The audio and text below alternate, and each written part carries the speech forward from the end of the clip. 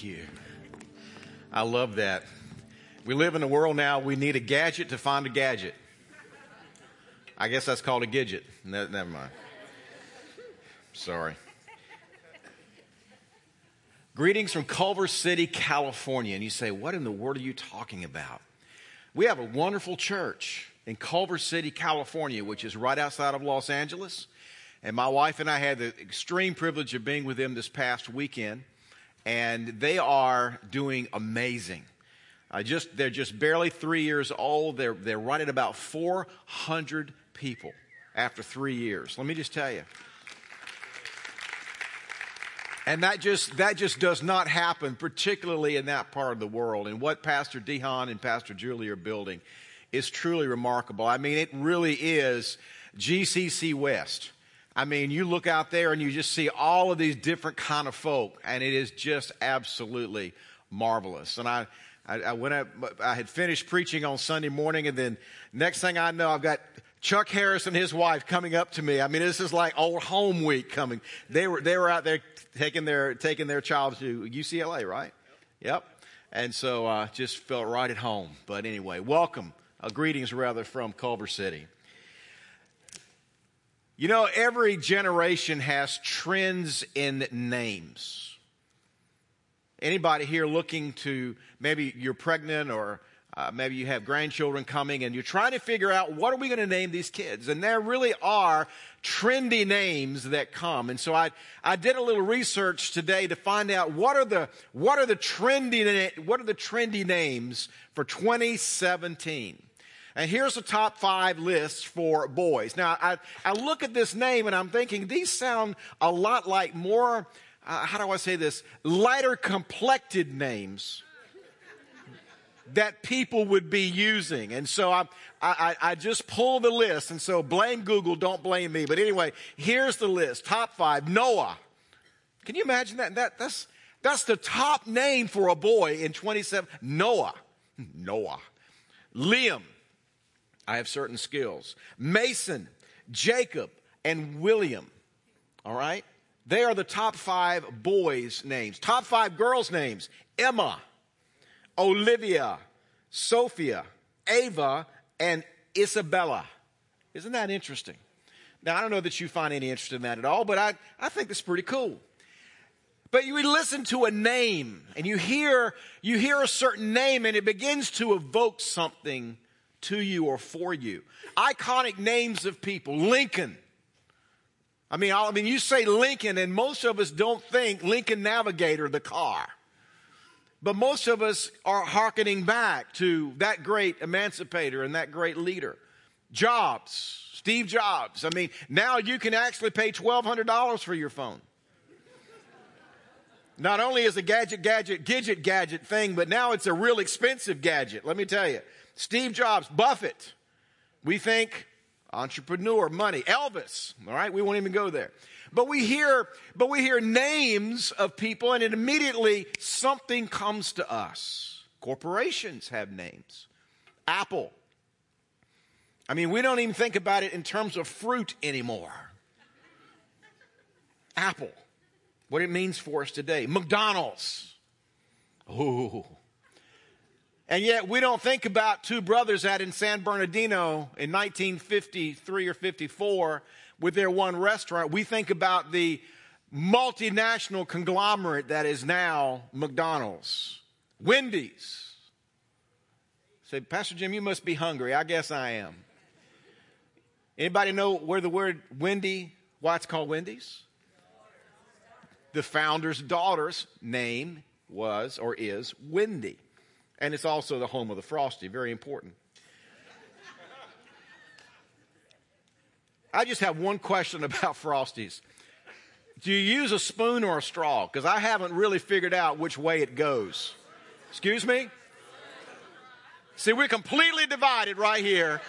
We need to bring some unity into this thing. All right. So we're going both ways. All right.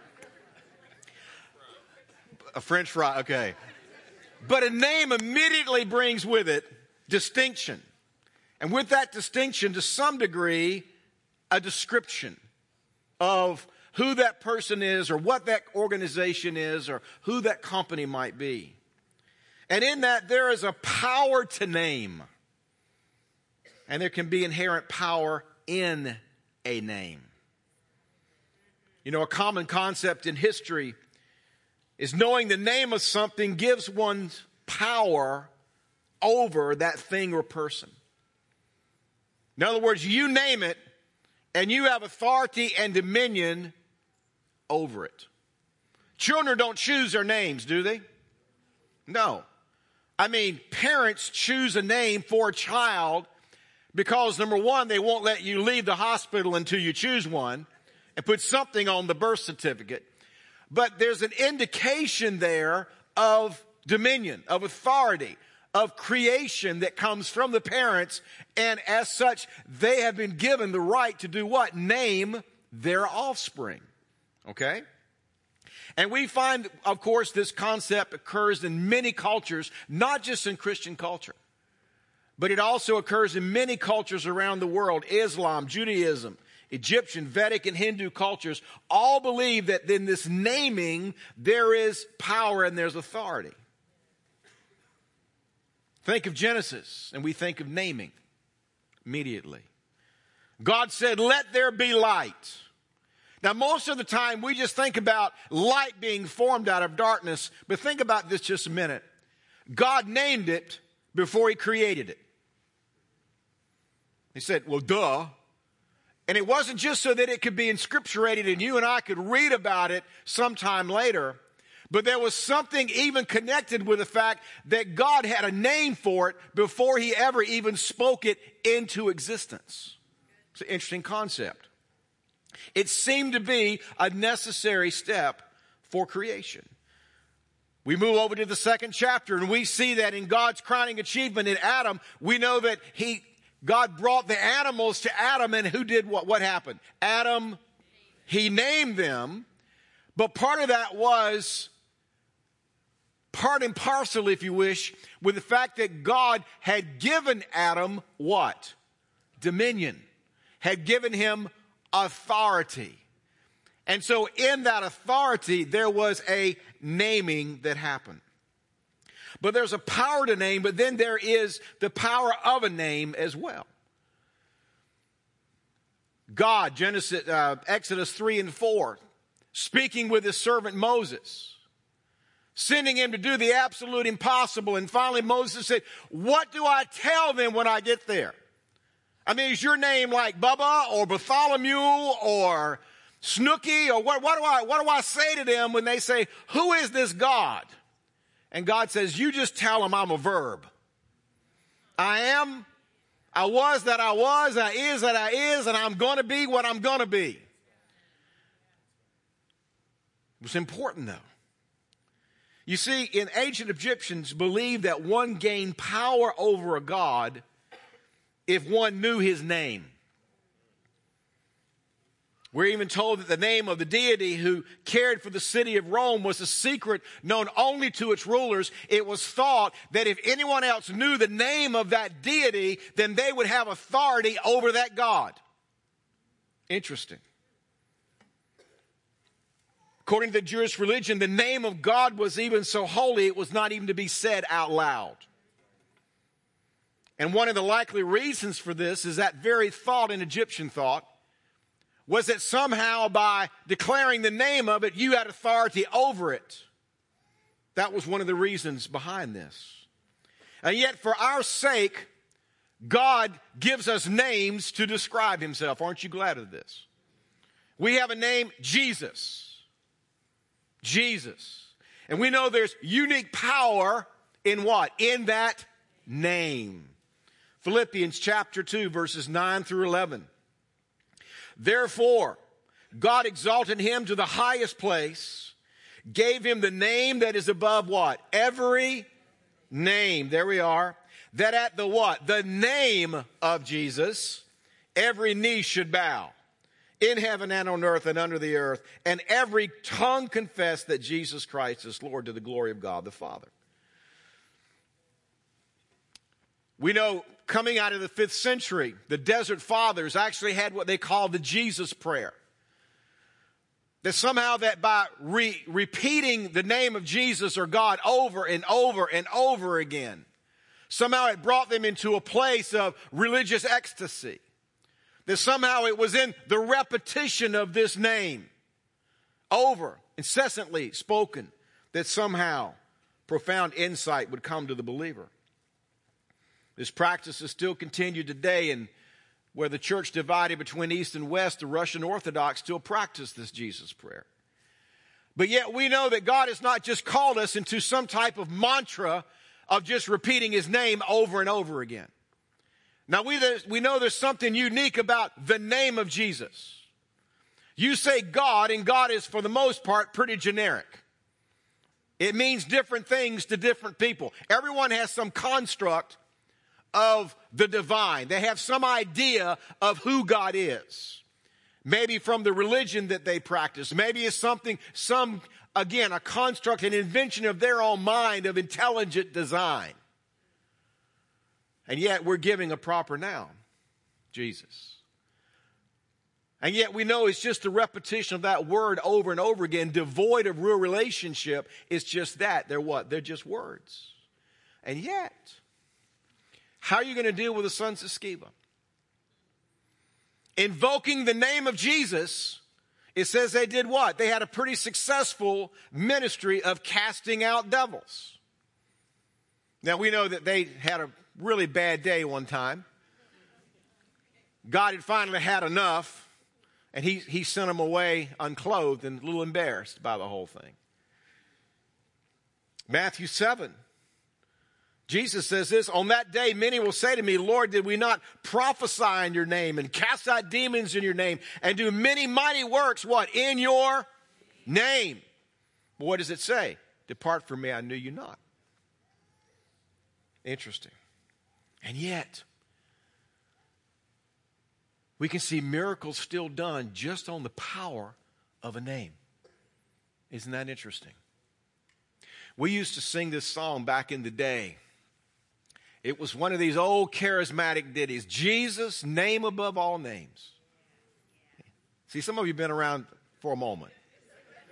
Jesus, something about that name. There we go. And we know God partly by his names. Although they're all incomplete. That's why there's so many of them in Scripture. And for the most part, they're given for our sake anthropomorphically so that we can somehow understand who God is and how God relates to us. I believe we talked about this here on a Wednesday night some time ago. Elohim, the God above all gods. Jehovah Jireh, the one who provides. El Shaddai, Almighty. Jehovah Rapha, our healer. Jehovah Shalom, our peace. Jehovah Shammah, our God who is present. Jehovah Yahweh, our loving covenant-keeping God. Aren't you glad that God gives us these multiple names? Because in these names, we get a greater insight into what? Who God really is. And yet, once again, let me just say that reducing it just to a name doesn't ever get it done. It's no wonder that the writer of Proverbs, it says, encourages us to remember that the name of the Lord is a strong tower. That in times of need, that's where we're safe, Proverbs 18:10. But we also know that the name of a thing portends and prophesies something about it. We name our children many times according to what we are desiring for their life. I have never run across an Ichabod in our culture. The glory has departed. Just not a name that you want to give a child that you want something good to flow out of their life. And so we name our children with these names that we go and we look in the Bible and this is what we want for our children. And so we grab these names hoping and desiring and prophesying something into that child by naming them that way. We know that God, many times when God comes and makes himself known to a man or woman, and in that revelation, many times there is a new assignment that comes with it. We see this throughout the Bible. Abram, father to Abraham, father of many. Sarai, Sarah, Saul, Paul. We see throughout Scripture as God makes himself known, he comes and he changes a name. This is what you were, but now this is what you are. Aren't you glad that God renames us? And let me just tell you, many of us have some names we're trying to run away from. Come on.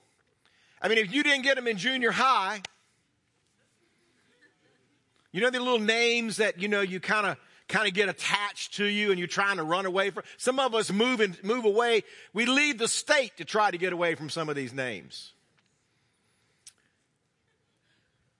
And if it's not the nicknames that came maybe from jesting children, there are these names that the devil wants to give us. Liar, loser. You know what I'm talking about. And yet, God gives us different names. Aren't you glad of that? A name is an identifier. But in that identification, there is a reputation.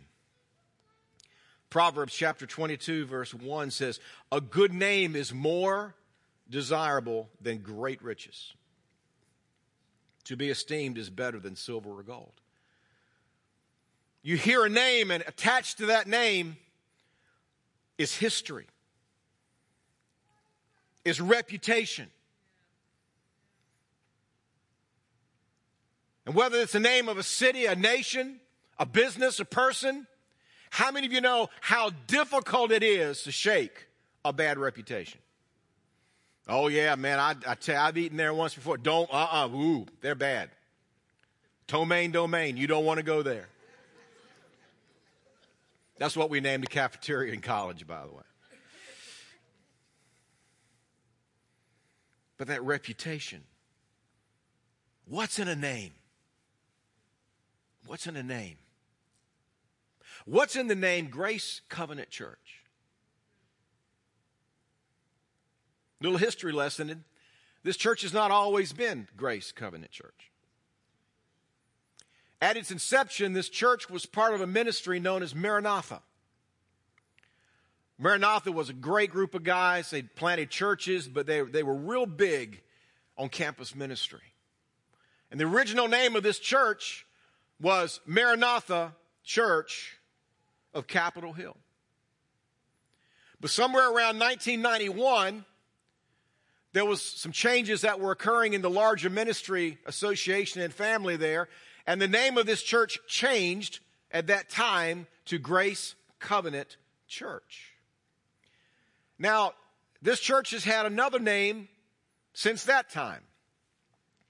Around 2003 or 4, we were meeting in Herndon, Virginia, in a place called Huntmar Park.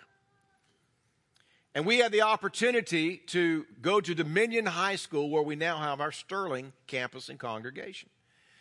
And at the time that we moved down there, the name of our apostolic, our family of churches, was known as Morning Star. Morning Star Ministries. Not the Morning Star in Charlotte, North Carolina, but Morning Star. And so in order to be identified with that group, the same way that this church was originally Maranatha Church, we changed the name of the church at that time to Metro Morning Star. We wanted to connect ourselves to the city, Pastor Brett's vision of winning the city. Our byline at that time was peoples, cities, and nations. Metro Morning Star. How many of you remember the Metro Morning Star days that are in the room? All right. Now, as these things tend to happen, not too long after we changed the name to Metro Morning Star, the big shots in our the brothers in our apostolic family decided it's time to change our name to better reflect who we are. Excuse me. I'm still choked up about it because I helped do the design work to do the new logo and everything for Metro Morning Star. And so I'll never forget this. Pastor Brett and I were actually at a meeting, and we heard after the fact, oh, we're not Morning Star anymore. We're Every Nation. Well, thanks for telling us. So now we had a church called Metro Morning Star. We were part of Every Nation. It didn't make any sense anymore. So as God graciously gave us his property here on Brookfield Corporate in 2007 as we moved into this building, God graciously allowed us to go back to Grace Covenant Church. And not just because it was practically feasible in that moment as we were changing signage and moving anyway. It was just right because Grace Covenant Church better reflected who we were, who we are as a people. You know, it's interesting that my wife and I, we were part of the first 4 or 5 families in a church in North Carolina. And that church was originally known as Manna Church, M-A-N-N-A. And I remember being on the leadership team when that church changed its name, ironically enough, to Grace Covenant Church. Imagine as Pastor Brett and I began to come into fellowship in the mid-90s. I was a senior pastor there. He was a senior pastor here. And we're both pastoring a Grace Covenant Church. And, of course, at the time that those name changes occur, we had no idea that either one of us even existed. Interesting. But what's in a name? Well, first of all, we are a church. We have church in our name. Now, we'll unpack this a little bit more in some other sessions. But we don't call ourselves a fellowship. We don't call ourselves a tabernacle or a house or anything like that. And let me say that if that's the name of a church, there's nothing wrong with that. There are lots of great churches that are fellowships or tabernacles or some other type of organization. There's nothing wrong with that. But you know, we kind of like church here. We like church. Not as a geographical location or a meeting time, of course, but for a distinction. An ecclesia, a very different kind of assembly. The church as a divine idea. That's why we put it right in our name. The church. Why do we use it? Because Jesus used the word church. Paul addresses the church in the epistles. His glory is seen in the church, Ephesians 3:21. His wisdom is made known to and through the church, Ephesians 3:10. He is intimate with his church, Ephesians 5:32. And it is what he is the head of, Colossians 1:8. The church then is something that we want to readily say, yes, that's what we are. So there's no question whether somebody rides by and sees it on 28, whether they grab it off the intrawebs, whatever it is, we know now this is what this people are, their church. Again, we'll look at that word more deeply in a couple of weeks. And then the word covenant. Now that's a word that for the most part has practically become arcane. You use the word covenant now, and you really only hear it a couple of times. You hear it in a wedding ceremony. You hear the word covenant. But that's about the only time that you really hear it outside of the fact that you can't have a clothesline at your house. They're the covenants in your HOA or your POA. Come on, you know what I'm talking about. That you get this sheaf of documents and you have to sign off that we agree I'm going to get my garbage can in 4 hours and I'm not going to have chickens and I'm not going to, you know what I'm talking about. I sit on the board of our local POA. We get real excited about stuff like this. And we use the word covenants a lot. But if you really look at this word, for most people today, it really doesn't mean much anymore. And yet God is always related to man and to his church by means of covenant. And whether or not we understand it, whether or not we use the words, God is a covenant God. He began relationship with his people on the basis of what? Covenant. And he maintains that relationship with you and with me by means of covenant. You see, God is a covenant keeping God even when we don't keep our part of the covenant. Because God cannot be God. And we know that there is an old covenant which has not been replaced. It's been perfectly fulfilled by the new. Scripture tells us very clearly, Hebrews 8, It says, the time is coming, quoting the book of Isaiah. The time is coming, declares the Lord, when I will make a new covenant with the house of Israel. And it will not, and with the house of Judah, it will not be like the covenant I made with their forefathers. And it goes on, this is the covenant I will make. I'll put their laws in their minds. I'll write them on their hearts. I'll be their God. They'll be my people. And I remember, it says that I will forgive their wickedness and remember their sins no more. It's that last one right there that sets this new covenant above the old. And the fact that it's not on the sacrifice of bulls and heifers and shed and blood and the priesthood and all of this stuff, but now, because we've had a great high priest that's gone through, he has become, come on, the mediator of this new covenant perfectly. We'll talk about that next week. But this week I want to talk about the word grace just for a few minutes. From the Greek word kindness, meaning life. Kindness. Almost everyone knows this amazing grace. How sweet the sound. The grace of God. And the grace of God is truly, it's the glue. The grace of God is the very essence of how God has extended himself now to you and to me. It's grace that everything else flows from. This is it.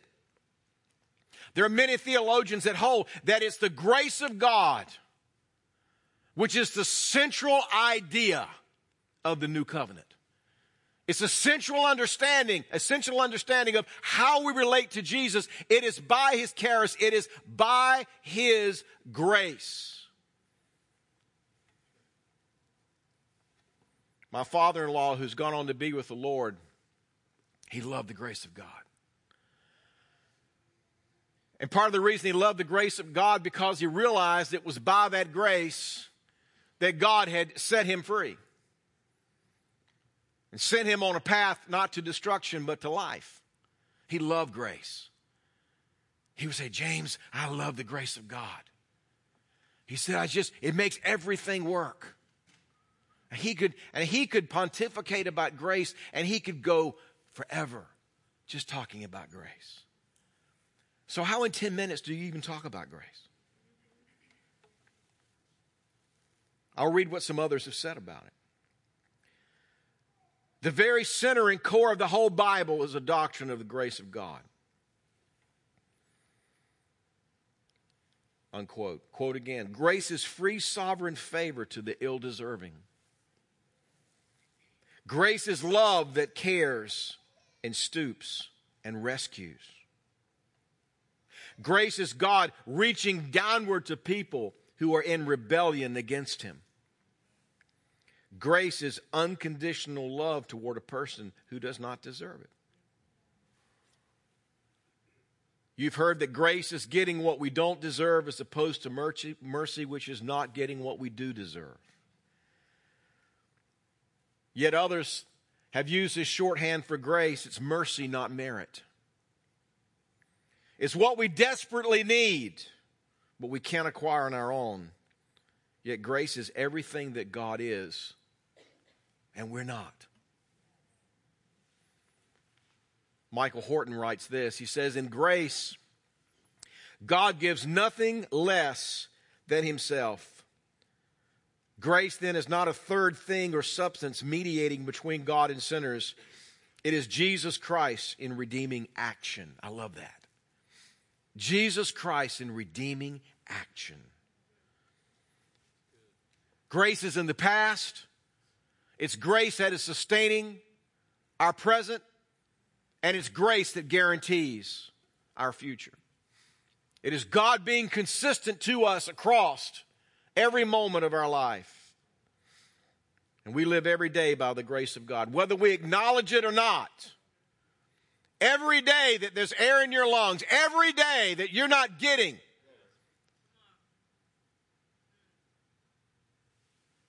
the blowback of the fallout of your offense toward a holy, perfect, righteous God, Everything that we get that's not judgment is as a direct result of the grace of God.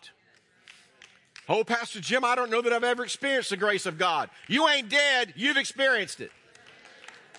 It's real simple.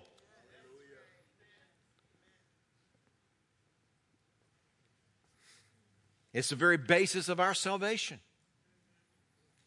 It's not just your desire, but it forms the very core of how we relate to God initially and then beyond. Ephesians chapter 2 is great because of his great love for us. God is rich in mercy. He made us alive with Christ even when we were dead in transgressions. It is what? It is by grace. There's that word. You have been saved. And he raises us up with Christ, seats us with him in the heavenly realms, in order that in the coming ages he might show the incomparable riches of his what? Of his grace. You realize that in this age, we don't even know the value of what this grace is? It'd be like you giving your child the new iPhone X, whatever it is, $1,000, and they take it in the bathtub with them. They have no idea the value of it. It's not until they go out and they buy their iPhone 25 with their own money that they begin to get some understanding of the value of a thing. Do you realize from the vantage point of this life, we don't really fully understand grace? We don't really get it yet. But this incomparable riches of his grace expressed in his kindness to us, it is by grace you've been saved through faith. And this not from yourselves, it is the what? The gift of God. Oh, Pastor Jim, my life was a wreck and I called on God and he showed up. You think that's what happened?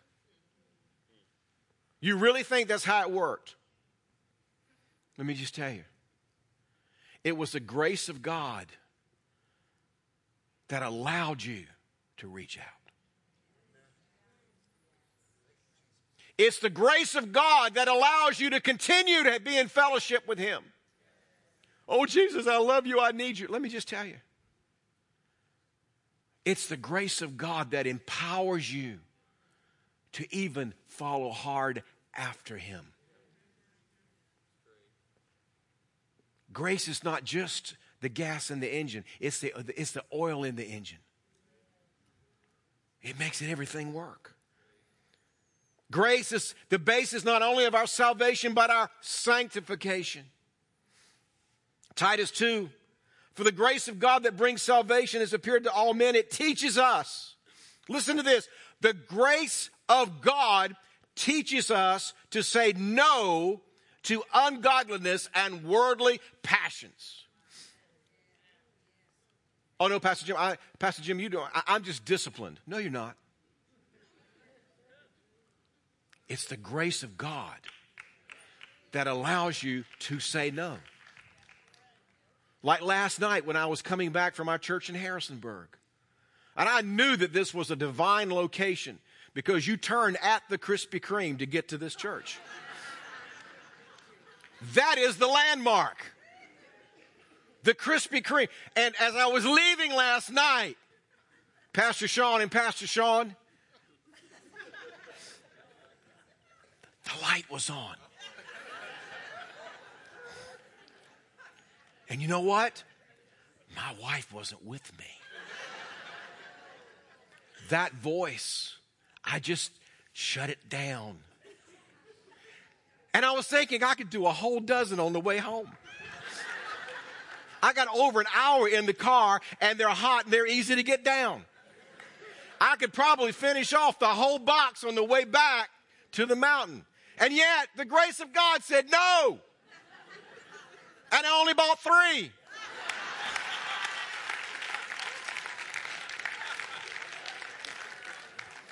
And I only ate 1.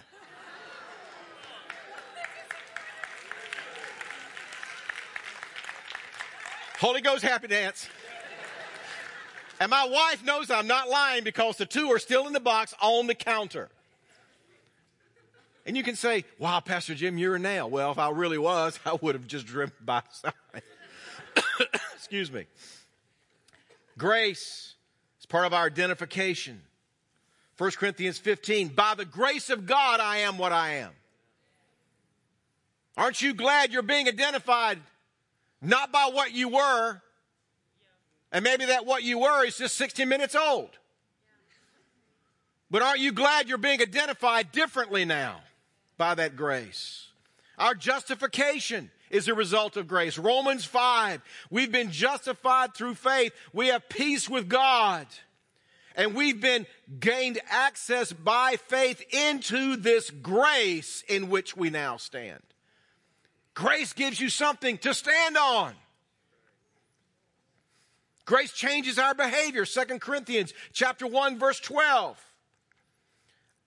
This is our boast. Our conscience testifies that we've conducted ourselves in the world, and especially in our relations with you, in the holiness and sincerity that are from God. We have done so not according to worldly wisdom, but according to what? God's grace. It's the grace of God that tempers our speech. Colossians 4:6. Let your speech always be what? Gracious. It's our strength for living. 2 Timothy 2, be strengthened by the grace that is in Jesus Christ. It is good for the heart to be strengthened by grace. How many of you need your heart strengthened in these days? What is it that strengthens our heart? Cardio, got it. But it's the grace of God. Our serving. 1 Peter 4, each one should use whatever gift he has received to serve others faithfully, administering what? God's grace in its various forms. This is why we need to be ever increasing consumers of grace. Because it's only that which we consume is that which we can do what? Export. If you don't import it, you can't export it. It's real simple. Our sufficiency, 2 Corinthians 12. Paul writing, please take this away from me. What did God say? My grace is sufficient. Wow. Chapter 9, verse 8. God is able to make all grace abound to you, so that in all things at all times, having all that you need, you will abound in every good work. Suffering. Not a very popular topic for conferences. Can you imagine this one? Come to Detroit. Suffering 2018. List of speakers. Somehow I hope the registration's really cheap, because I don't think people are going to be flocking to go to a suffering conference. But what is our response to difficulty and suffering? We get grace to help in time of need, it says in Hebrews 4:16. 1 Peter 5:10, when you have suffered a little while. This is a passage we need to rip out of the Bible. When you have suffered a little while, the God of all grace will himself restore, confirm, strengthen, and establish you. And then our participation in mission is as a result of the grace of God. It's not just a great idea. It's not just great vision casting. It's not just a great missional strategy. Listen to this. But as recipients of grace, we're privileged to serve as those agents of grace. We receive grace, Acts 11:23. We continue in grace, Acts 13:43, and we're called to testify to the grace of God, Acts 20:24. A lot of scripture, I realize. Just want to let you know I'm not making this up. And it's that gospel of the grace of God. That is the message that we are entrusted with. It is first and foremost a gospel of grace. And it begins and it ends with grace. The very last verse in the Bible, Revelation 22:21. The grace of the Lord Jesus be with you all. Talk about Alpha, Omega, beginning, end, everything in between. There it is right there. And that word grace is the very first word in our name. Grace Covenant Church. because we don't believe that there could possibly be a covenant without grace. And we sure as heck know there will be no church without grace. It begins there, and it ends there. John 1:16. Come on up, Pastor Sean. Through Jesus, we have all received grace upon grace. We've all received grace upon grace. If you've ever received an email or communication from me, that is always my closing signature. It's grace.